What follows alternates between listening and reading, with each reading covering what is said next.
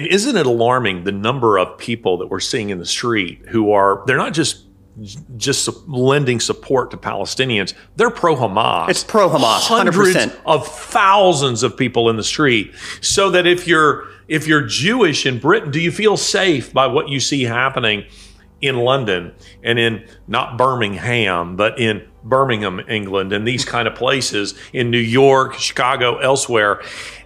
The anti-Semitism, the rise of anti-Semitism is paralleled with what we're seeing in the violent rhetoric towards evangelical Christians, towards conservatives, towards white people. It is. It's actually obvious if you have an understanding of theology and who made us and why he made us. It's clearly theological and spiritual in nature.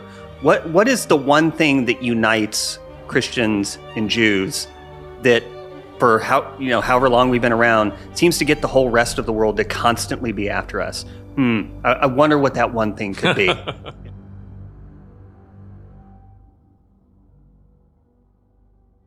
All right, it is great to have on Ideas Have Consequences today Sean Davis, who is the co-founder and CEO of The Federalist. It's a real pleasure to have him in studio today. We've been enjoying coffee. We've been talking a lot about college football and so on this morning, which is maybe the most controversial subject of all. But it's a pleasure to have you with us today, Sean. Thank you for having me. It's an honor. Man, I've been looking forward to this and talking about some of the things that we see going. I mean, I feel like a mosquito in a nudist colony. I just don't know where to begin with all the topics that we can discuss. But one of the first things I want to get to today is this manifesto that was been released. It's been suppressed forever, but has been finally released. That is the Nashville School Shooters Manifesto, in which it was a man claiming to be a woman, right? I always could forget with that. No, female claiming to be a male. Okay, excuse me. I had it backwards. It gets very confusing. Yep. So it is a manifesto, and that actually is more grand than it deserves to be. It looks like just a couple of sheets of a notebook paper, but it basically is, let's kill white kids. Let's kill white kids. I hate white kids. I want to kill white kids. I want to kill these crackers. And we have the left defending it. What's your reaction to? I saw that you were tweeting about this manifesto.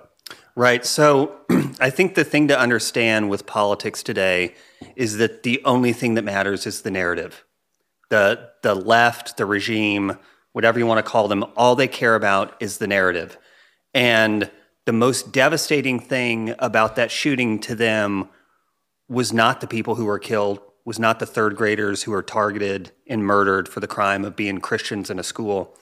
The thing the regime actually cared about was, wow, this is really bad for the narrative, because we have a so-called trans person, woman pretending to be a man, going up and shooting up a Christian school deliberately, seemed to be targeted. This goes against everything we're saying, because we're supposed to be telling people that trans people are victims and they're trying to be erased and there's a genocide against them. We don't really like this idea of a trans person, a delusional person, being the actual villain here. And so they immediately, once the news was out that there was a manifesto, they moved to shut it down. The police locked it down. The FBI, Google locked it down. Facebook, DOJ, everyone. And it's shocking because you'll see these random shootings somewhere where it's a white guy, and within 5 seconds, like the shell casings haven't even hit the ground. They're like, oh, we've checked his Facebook posts. This guy was a neo-Nazi. He wore a Trump hat one time. And the real danger we have in this country are MAGA terrorists. I mean, within seconds, they have these narratives out there. And on this one, we knew pretty quickly what the motive was. And they said, we got to shut this down. We're going to make sure the manifesto goes nowhere. DOJ is going to lock it down. So when we finally got a glimpse of it, thanks to Steven Crowder getting a couple pages of it. How did he do that, by the way? I don't know. Do you have any idea how No, I wish I knew. I was actually really impressed because everyone has been trying to get that for months. He got it. I presume it was from a law enforcement source, just looking at the pictures, but I don't really know. So hats off to him for getting it, because that was impressive. And we see in there that this woman just wanted to kill white people. She was angry. She hated these kids. She hated their white privilege. That's why she was going to kill them. And I mean, you want to talk about a fatal narrative collapse. That's it, which is why within minutes of Crowder having this out, Facebook was already blocking links to it. Google was already blocking links to it. It's shocking how little our own government trusts us to handle factual information. That's how much they actually hate us, is that they will cover up facts that we all have a need and a right to know. They will cover them up because it's inconvenient to their political goals. 100%. And in this case, we're seeing not just the suppression of this, but we're seeing deliberate misinformation that has been put out regarding it. As you say, for the longest time, supposedly this is some kind of fascist, or that this is an individual who has been provoked into doing this. It's because of you've seen the signs. They're crazy signs. These rainbow type signs that say things like "Stop the trans genocide." Stop the where's the trans genocide? I'm not aware of a trans genocide. I will tell you where it is. You want to talk about it trying to be eradicated or extinct? They want to go do genocide against us. The first person who's killed whenever there's this transition is the person that God initially made. The person who was born with the body that God gave them, with the names that they were given. The first act of violence that happens in this transition is the person against himself or the person against herself, because they hated themselves so much they wanted to fundamentally change who they are, which is impossible, by the way. So when I see that from them, they hate themselves so much that they're willing to mutilate their own bodies, mutilate reason. And they've been encouraged to do it. Yep. But somehow we are the villains for telling them, no, actually you were fine the way God made you, because he made you in his image. Somehow we're the villains. Somehow we're the perpetrators of violence. I don't use this word lightly, but it's demonic. It's truly demonic. It is denying nature. It's denying reality.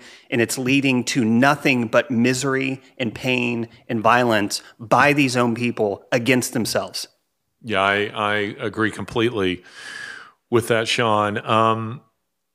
I feel that the left, the Biden administration, but I mean it's Obama, it's the global left, that they work very hard to create an atmosphere of violence, an atmosphere that encourages violence, and it gives them a measure of deniability.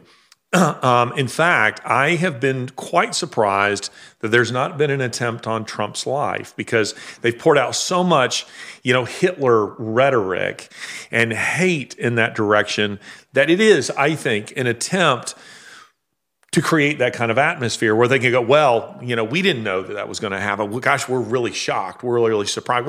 And it's the same as a school shooting. We've created an atmosphere of hate towards white people, towards conservatives, towards Christian evangelicals, so that someone like this now finds kind of pseudo-intellectual reasons to commit violence, and also with something of a confidence that they might get away with it.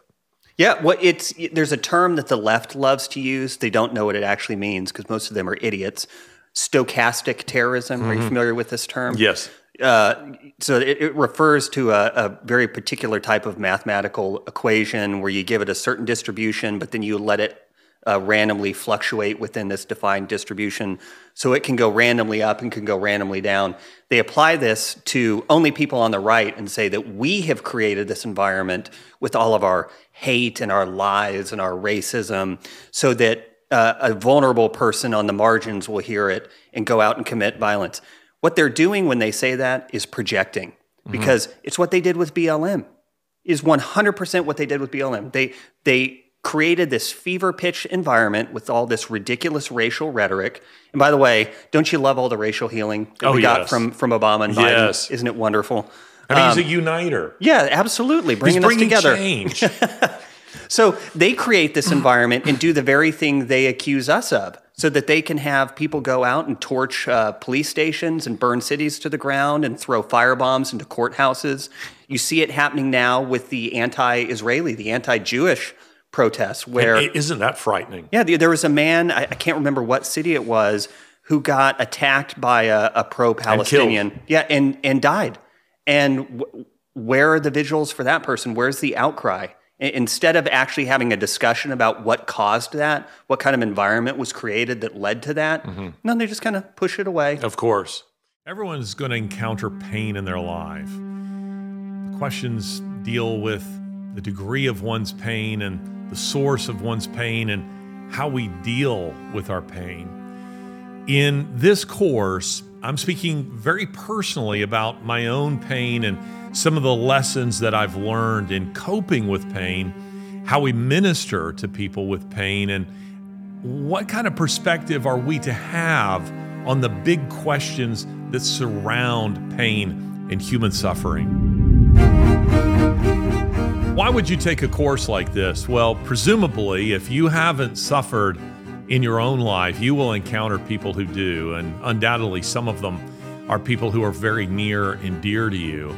I think it'd be very helpful for you to take a course like this in order to understand what they're experiencing and the way that you minister to people in those kinds of circumstances. So I'd love for you to take this course of mine. And I want to tell you this, that when you subscribe to Tome, you get access not just to my course, but to more than 100 other courses that are dealing with very practical issues and assisting you in living and in flourishing. So where can you get this course? Well, you can't get it at Amazon. You can't get it at Apple. You can't get it at Netflix. You can only get it at Tome. So I want you to go to tomeapp.com/pain to learn more about my course. Let's get back to the podcast. And isn't it alarming the number of people that we're seeing in the street who they're not just lending support to Palestinians, they're pro-Hamas. It's pro-Hamas, 100%. Hundreds of thousands of people in the street. So that if you're Jewish in Britain, do you feel safe by what you see happening in London and in not Birmingham, but in Birmingham, England, and these kind of places, in New York, Chicago, elsewhere? The anti-Semitism, the rise of anti-Semitism is paralleled with what we're seeing in the violent rhetoric towards evangelical Christians, towards conservatives, towards white people. It is. It's actually obvious if you have an understanding of theology and who made us and why he made us. It's clearly theological and spiritual in nature. What is the one thing that unites Christians and Jews that for however long we've been around seems to get the whole rest of the world to constantly be after us? I wonder what that one thing could be. It's a mystery. I guess we'll never know. Yes, it's really quite fascinating. And you started talking about the suppression, the censorship of what did you call it earlier? The censorship industrial complex. There we go. The censorship industrial complex. The censorship of this manifesto. What is happening in regards to that? How does this whole censorship industrial complex work? What does it look like from your perspective as the head of the Federalist? What are you witnessing? What are you experiencing over there? It's a great question. So it is tempting to look at what's happening with people getting kicked off of Twitter or Facebook, being banned from YouTube, to assume, these are left-wing companies and they have left-wingers working there. And they're private companies, they can do what they want, and they just don't like our point of view, and that's fine. It's tempting to look at it like that. That would be the wrong way to look at it. What we actually have is a sprawling complex within the federal government. It's run out of the State Department and the Department of Homeland Security. They do it under the guise of, we want to make sure that foreign governments are not propagandizing Americans with false narratives and themes that might be good for our enemies and bad for us. So you hear that and you're like, I get that. We don't want foreign governments coming in here like the Soviets did and trying to brainwash us. But that's not what's happening. They are using laws that give them money and power under the guise of stopping foreign misinformation, and they're turning it against their domestic political opponents. And so you have this sprawling complex within DHS, within the State Department, called the Global Engagement Center, where they get people across government to come together, feed information into a central database about narratives and people they want to suppress, and then they forward those to the people at all these different tech companies, at Google, at Twitter, at Facebook, and say, hey, we're really, really concerned about this misinformation. From Sean Davis. From malinformation. You really should put a stop to it. Wink. And they say, oh, no, we didn't tell them to do it. We know the government couldn't possibly tell them to do it. But we've told them we'll be very unhappy with them as their regulator if they don't do something about this. That's censorship. That is illegal. We have a right in this country still, even if it's being ignored, to speak how we want, to report what we want, and the government can't do anything to stop us. And yet, that's exactly happening now. I personally was targeted in 2020. I saw that. In a very your tweet. Orwellian, Kafka-esque way. So I say lots of controversial things. They're all true, but they're controversial. But in this particular instance, I had read through a Pennsylvania Supreme Court decision that happened right before the election in 2020 that said, in contradiction to state law, that county election offices could take ballots that came in late after the election that were not postmarked, and they could count them as valid, and they were to assume that they had been mailed on time. So I took a screenshot of that Pennsylvania Supreme Court decision. I quoted the text in it. I gave a link to the government website that hosted it and said, this is what they did. And they tried to shut me down over it. They censored my tweet. They put a warning over it. They said it was misleading about a civic or election event. And we found out recently that wasn't done because some lefty at Twitter got a bug in his pants about it. That was done because the federal government dispatched someone to go get that taken down because the regime thought it was inconvenient for them. That's how a republic dies, by the way, is when you have a government acting like the Stasi, going around and telling people, no, you can't say that because we don't like it. Well, it's interesting you mentioned the Stasi. I recently had on the show Anna Funder, who is the author of Stasiland. She's an Australian writer. And that book, I picked it up in a London bookshop, 10 years or so ago, and it's a brilliant book, a bestseller. But it was interesting to hear her perspective about how the Stasi worked and how they never actually disappeared. They just began to show up as advisors in companies and this kind of thing, and how they were trying to stop the flow of information, to control the flow of information, intimidation, threats, all of this. And of course, is exactly what we're now seeing in Western governments. I mean, they are behaving like a Stasi. And the Twitter files really exposed a lot of this because it was demonstrating how there was collusion between government agencies and Twitter, and certainly Facebook and others too, but it was Musk who was putting this information out, where we were really seeing under the hood what all of us knew was happening.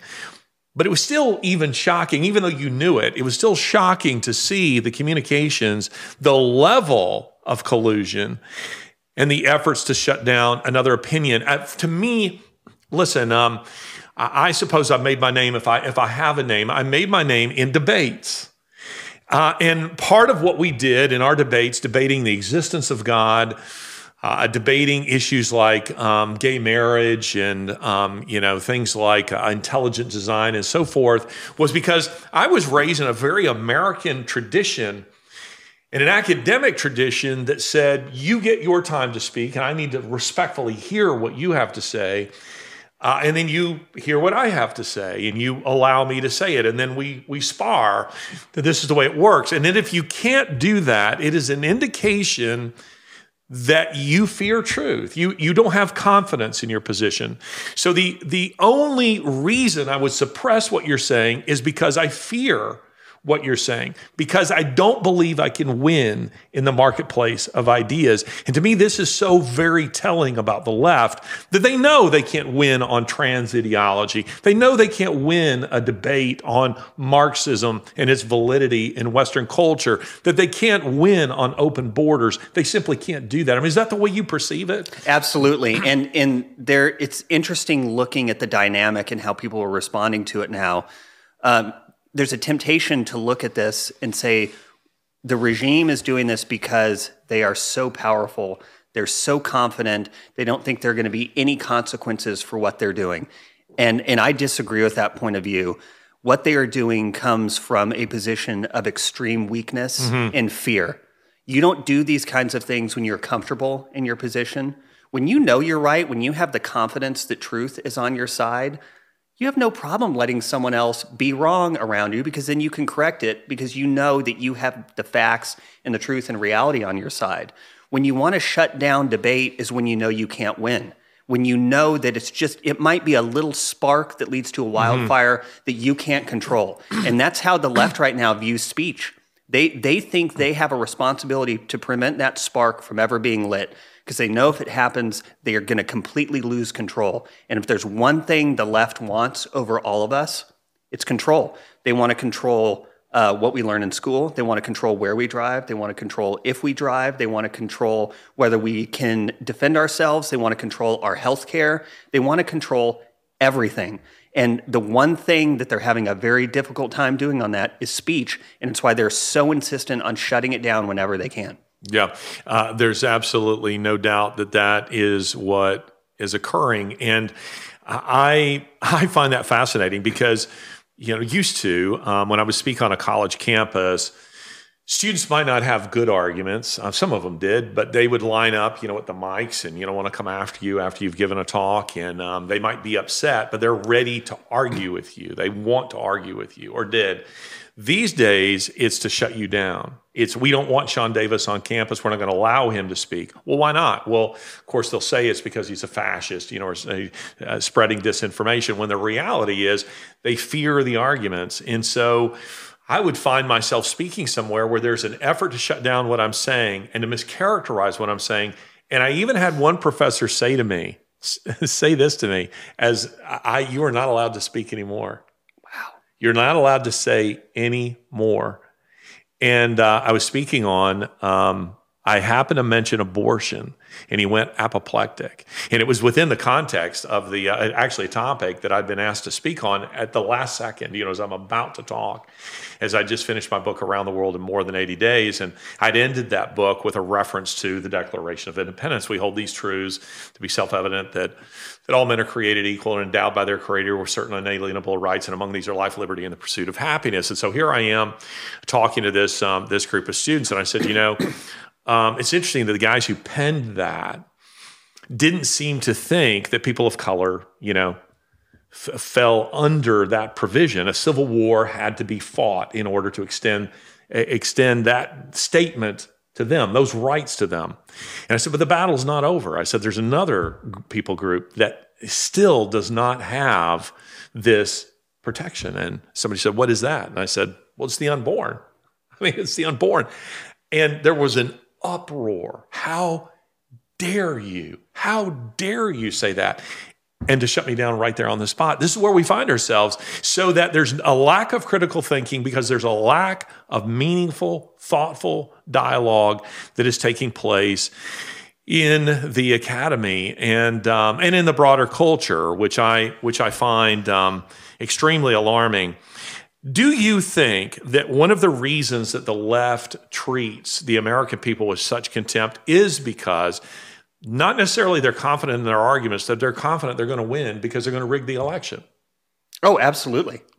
Absolutely. Biden didn't campaign in 2020, and my own feeling is I know a lot of campaign guys. You probably know way more than I do, who will say we're going to win this battleground state, we're going to win this. I always find myself saying, no, you're not, because until you take ballot harvesting seriously, until you take illegal immigration seriously, until you take election rigging seriously, no conservative is going to win anything. Do you agree with me on that? I 100% agree with it. And it's been so frustrating watching Republican Party leadership, whether it's in Washington or the state level, not take any of it seriously. And I don't know why that is. I don't know if it's because a lot of them just don't like Trump, so they're fine with whatever means being used to get rid of him, so they can go back to the good old days where they go start wars with no consequence, and they get to give handouts to all their buddies, and it's just a nice little fun, clubby thing for them to do. Donald Trump blew that up.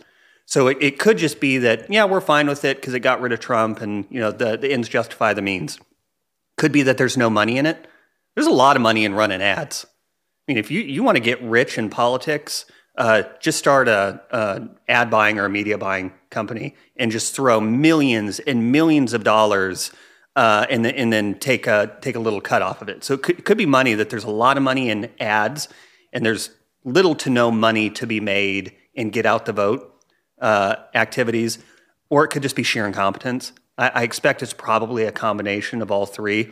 But if you can't control your process of how people vote, if you don't have absolute certainty that from the moment the ballot leaves the hands of the government and comes back into a box that you know the chain of custody, if you don't have confidence in that, how can you possibly have any confidence in elections?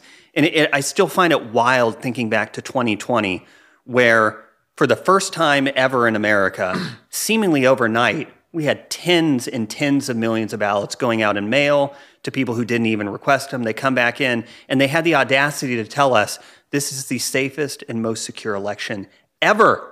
Ever. It was like watching Saddam Hussein before he was overthrown claim that he had 99% approval. Isn't that incredible? You couldn't just say, no, we're confident this is secure. You had to come out and say it's the most secure, the most safe, least fraudulent election ever. That's madness, and it defies common sense, because the further you get from a person making their choice and casting the ballot, the more distance you create there, the more opportunity you have for fraud.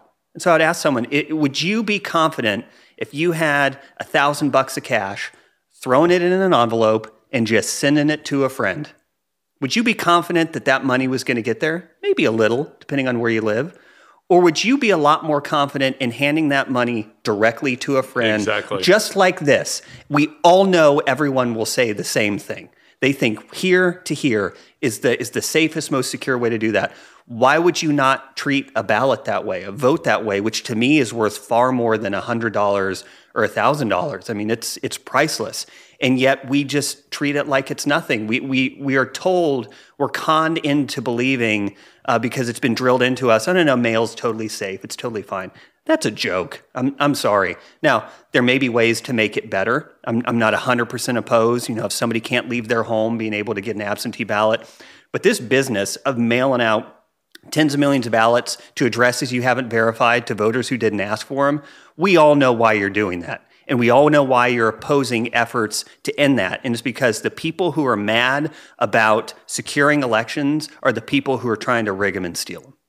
Yeah, 100%. And do you think that naivete plays any role here on the Republican side? Or do you think it's a cynical disregard for the rules because they benefit? Or do you think it's a little bit of both? I think it's probably a little bit of both. I mean, you're not going to go broke betting on the incompetence of Republican leadership. I've been in this business too long to look at them and think, oh yeah, these guys are totally dialed in. They know exactly what they're doing. They're constantly Charlie Brown, getting ready to kick the football that Lucy pulls away from them. So, I mean, I think it's a little of column A, a little of column B.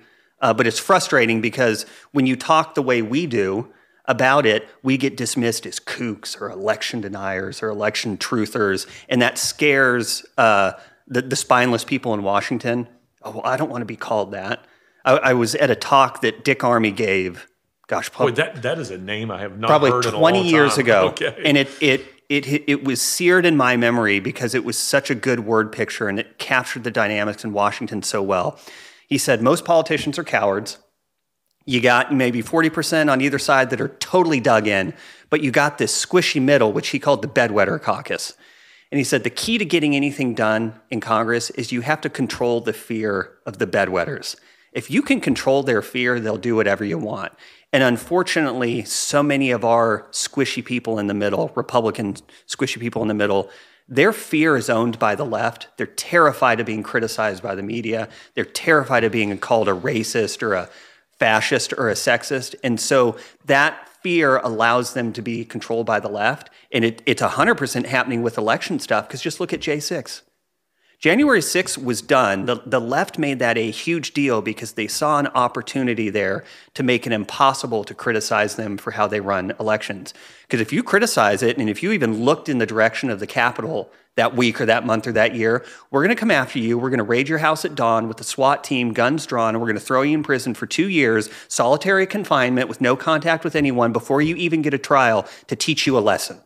That's what's happening right now. I'm honestly sick of it. I'm sick of the cowardice and spinelessness from leaders on the right, where they don't understand what's happening, maybe because they're not at risk. But this can't go on. You can't go on where one side is allowed to rig elections and the other side isn't even allowed to notice it. Yeah, I appreciate your passion, Sean, because I feel very much the same way. What do you think is happening with some of those politicians, say somebody like a John Thune or a Dan Crenshaw, individuals that you felt like, yes, we've got a real conservative going to go in there. This isn't a rhino. This is a real conservative. And then they get in there and they become rhinos. Do you think that they were rhinos all along, or do you think that somebody has something on them and that they're somehow intimidated? I mean, because we see this a lot. What do you think's happening there? You've spent some time in D.C. I think some of them go in and they're crappy when they go in, and they just get crappier the longer they're there. I think most go in for good reasons, and they become acclimated to the environment there. And they come in, they say, I'm just going to take this place by the throat. I'm going to do exactly what I said I was going to do. And then they start getting whispered to, oh, no, that's not really how we do things here. So you're a freshman. You're just going to sit in the back, and we need you to learn. So we just want you to watch and learn. And by the way, here's a nice Sherpa for you who's been here for 10, 20 years. He really knows how to get things done here. You just stick with him. Knows all the good restaurants in town. Exactly. Yeah. It happens slowly like that. It's the frog in the pot of boiling water, where I think, yeah, there's a couple people who show up who just suck to begin with. But I think so many of them they become taken by the siren song of, oh, well, I want to be effective, and I was going to come up here and just serve a couple terms, but I think I'm really good at this. Yes. And my state deserves to have someone of my caliber up here, so I need to just play the game and play along. I'll say one of the only people I ever saw who didn't fall victim to that was a man I worked for, Tom Coburn. A man who delivered babies for a living would go home and deliver them for free because the Senate said, well, you can't possibly be making money up here. You could be getting corrupted, by gum. So he went out and he didn't care at all what anyone thought, because he was going home after a couple years. He was there to do a job, and he's out. And people in Washington and permanent Washington don't know how to deal with people like that. They're used to the people who can be manipulated and cowed and scared into doing what they want. The person who doesn't want anything and the person who doesn't care is untouchable. And it's something I tell young student groups when I talk to them, that if you want to be powerful, if you want to be untouchable, if you want a superpower in this age of politics, stop caring what people think. Because if you only care what God thinks and what your spouse thinks, you're set. No one can touch you. No one can make you afraid. No one can bend you to their will. And this culture cannot handle people like that, which is why they try to shut us down. We have a new sponsor to the Ideas Have Consequences podcast, and that is John Candor, Candor, johncandor.com. John is a faithful member of the posse, a faithful listener to this podcast, and he sent me some of his products. Take a look at these beautiful shoes, which I've been wearing. This other pair of beautiful shoes, all leather, which I have been wearing, in this beautiful wallet, which I just received yesterday. And so I don't yet have my credit cards and such in it, but I'm American flag on it. It's lovely. Listen, some of you have been faithful supporters of Mike Lindell and My Pillow, as you should be, because we want to support conservative businesses. Maybe you're tired of pillows and sheets and slippers. Well, Christmas is coming, and these kind of leather goods are just fantastic. I personally love leather goods. I really do. And this stuff is fantastic. Take a look at this travel bag, which is really beautiful. It is handcrafted, and you will find it all on johncandor.com. Support John, support his work. Christmas is coming. Members of your family are going to love this stuff. I know it. So johncandor.com. Some of the most interesting conversations that I've had have been with just ordinary people in the third world. I travel a lot in my work, and I've spent a lot of time in third world countries in South America, Africa, Asia, and it's fascinating because talking about election rigging and the corruption of politicians and so many of the things that we're seeing, these are people who've seen the movie before. They know it. And I think whether or not the politicians themselves, there's any naivete there certainly is on the part of the American people, because we believed, you believed, I was raised to believe in the integrity of our elections. I was raised to believe in the integrity of the process. And well, they won fair and square, so we got to get behind this president. You're always respectful, my father would always say, to the president of the United States, to the office of the president of the United States. I'm not sure he felt that way towards, just before he died, but that was what we were ingrained with these ideals. And now I'll be talking to somebody in, let's say, Peru or in Brazil, and they will say, "You're becoming like us. We don't trust our politicians. We see the very things that this is what they're doing before you become a socialist country." And it's fascinating to me because Americans, when you try to tell them this, it is a little bit like you are.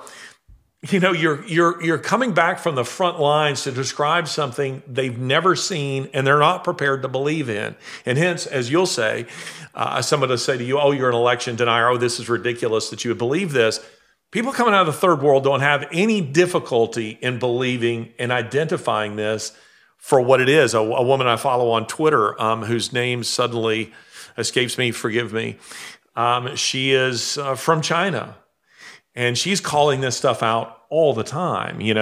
What January 6th is. She sees that exactly for what it is, for the propaganda that we've seen on the vaccines. And whether or not you think that vaccines are, healthy or not, that isn't my commentary at this point. There's no question that there is massive propaganda and money to be made in that industry. And she says, "Look, I've seen all of this a million times before, and you people don't understand what's happening here." How do we connect with that element of the American public that still hasn't quite, many of them are now, that many have been red-pilled, as we say. They're starting to understand, but still are prepared to say, "Oh, election rigging, that doesn't happen."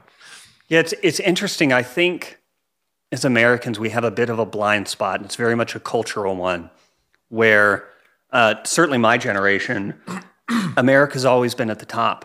We're the biggest, we're the strongest, we're the richest, the most powerful. We're like Alabama football. Exactly, we always Roll Tide. win. We created the car, we created flight, we went to the moon, we created internet. I mean, there's nothing America can't do, and we have this sense that kind of history began with America. We just don't. Way of putting we it. don't have a good long-term perspective like a lot of these countries and cultures that have been around for thousands and thousands of years, and it blinds us to what's possible.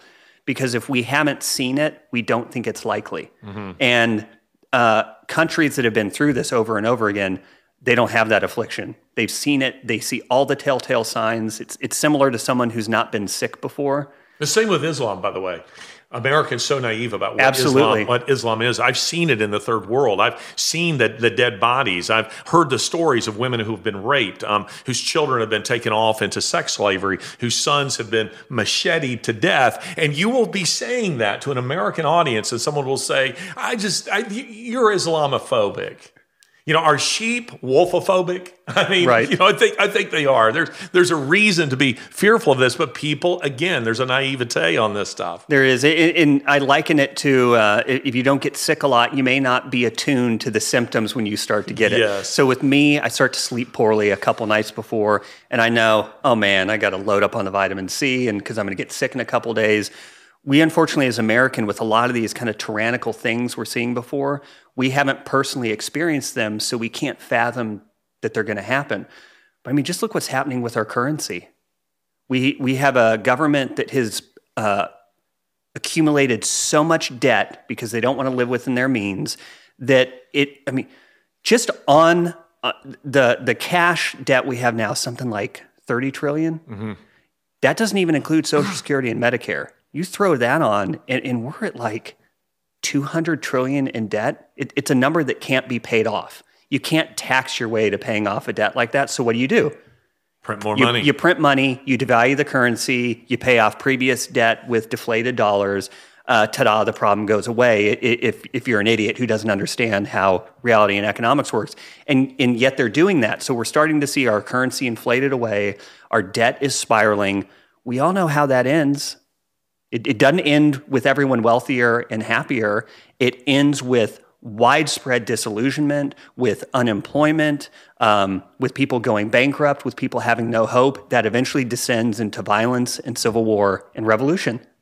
Just like clockwork. Mm-hmm. And yet we don't see it, or maybe we just don't want to believe it, but it's coming because we may be awesome because we're Americans, but there's some forces that if you don't get in front of them in time, you can't stop. And it feels like that's what's happening here is we have so much authoritarianism creeping in.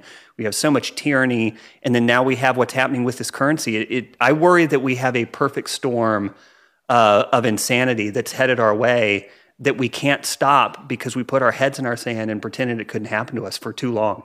Well, and it's so insane that it can't be accidental. It has to be deliberate. So what do you think is the end game here? What do you think is the goal? And it's Obama behind the scenes, who's the puppeteer in my view. I mean, people will say Biden, we need to get rid of Biden. That changes nothing. He doesn't know where he is at a given moment. He's not making any decisions. He's made too many references. We did a full show on this. He's made far too many references to, I'm going to get in trouble. I shouldn't have said that, and this kind of thing, walks into the bushes and so on. What do you think is the end game here? Why the desire to destroy America's borders, America's social stability, and America's standing as a superpower? I think it all goes back to Obama. I think that it's such a key point. I find it amazing that unlike every other president who came before him, who left Washington, they retired to their estates and their $250,000 a speech sinecures, they busied themselves with their libraries and the foundation, and they kind of just slowly faded away. Obama didn't do that. Obama bought a mansion in the middle of Washington, D.C., not all that far away from the White House and from Congress. And what I find so fascinating is you would think a former president being in the middle of D.C., many of whose former aides are now running the government, you'd think you'd see a story or two here and there. Yeah. We spotted Obama here. We spotted Obama there. You'd think you might have one news truck parked outside his mansion just to see who's going in and out.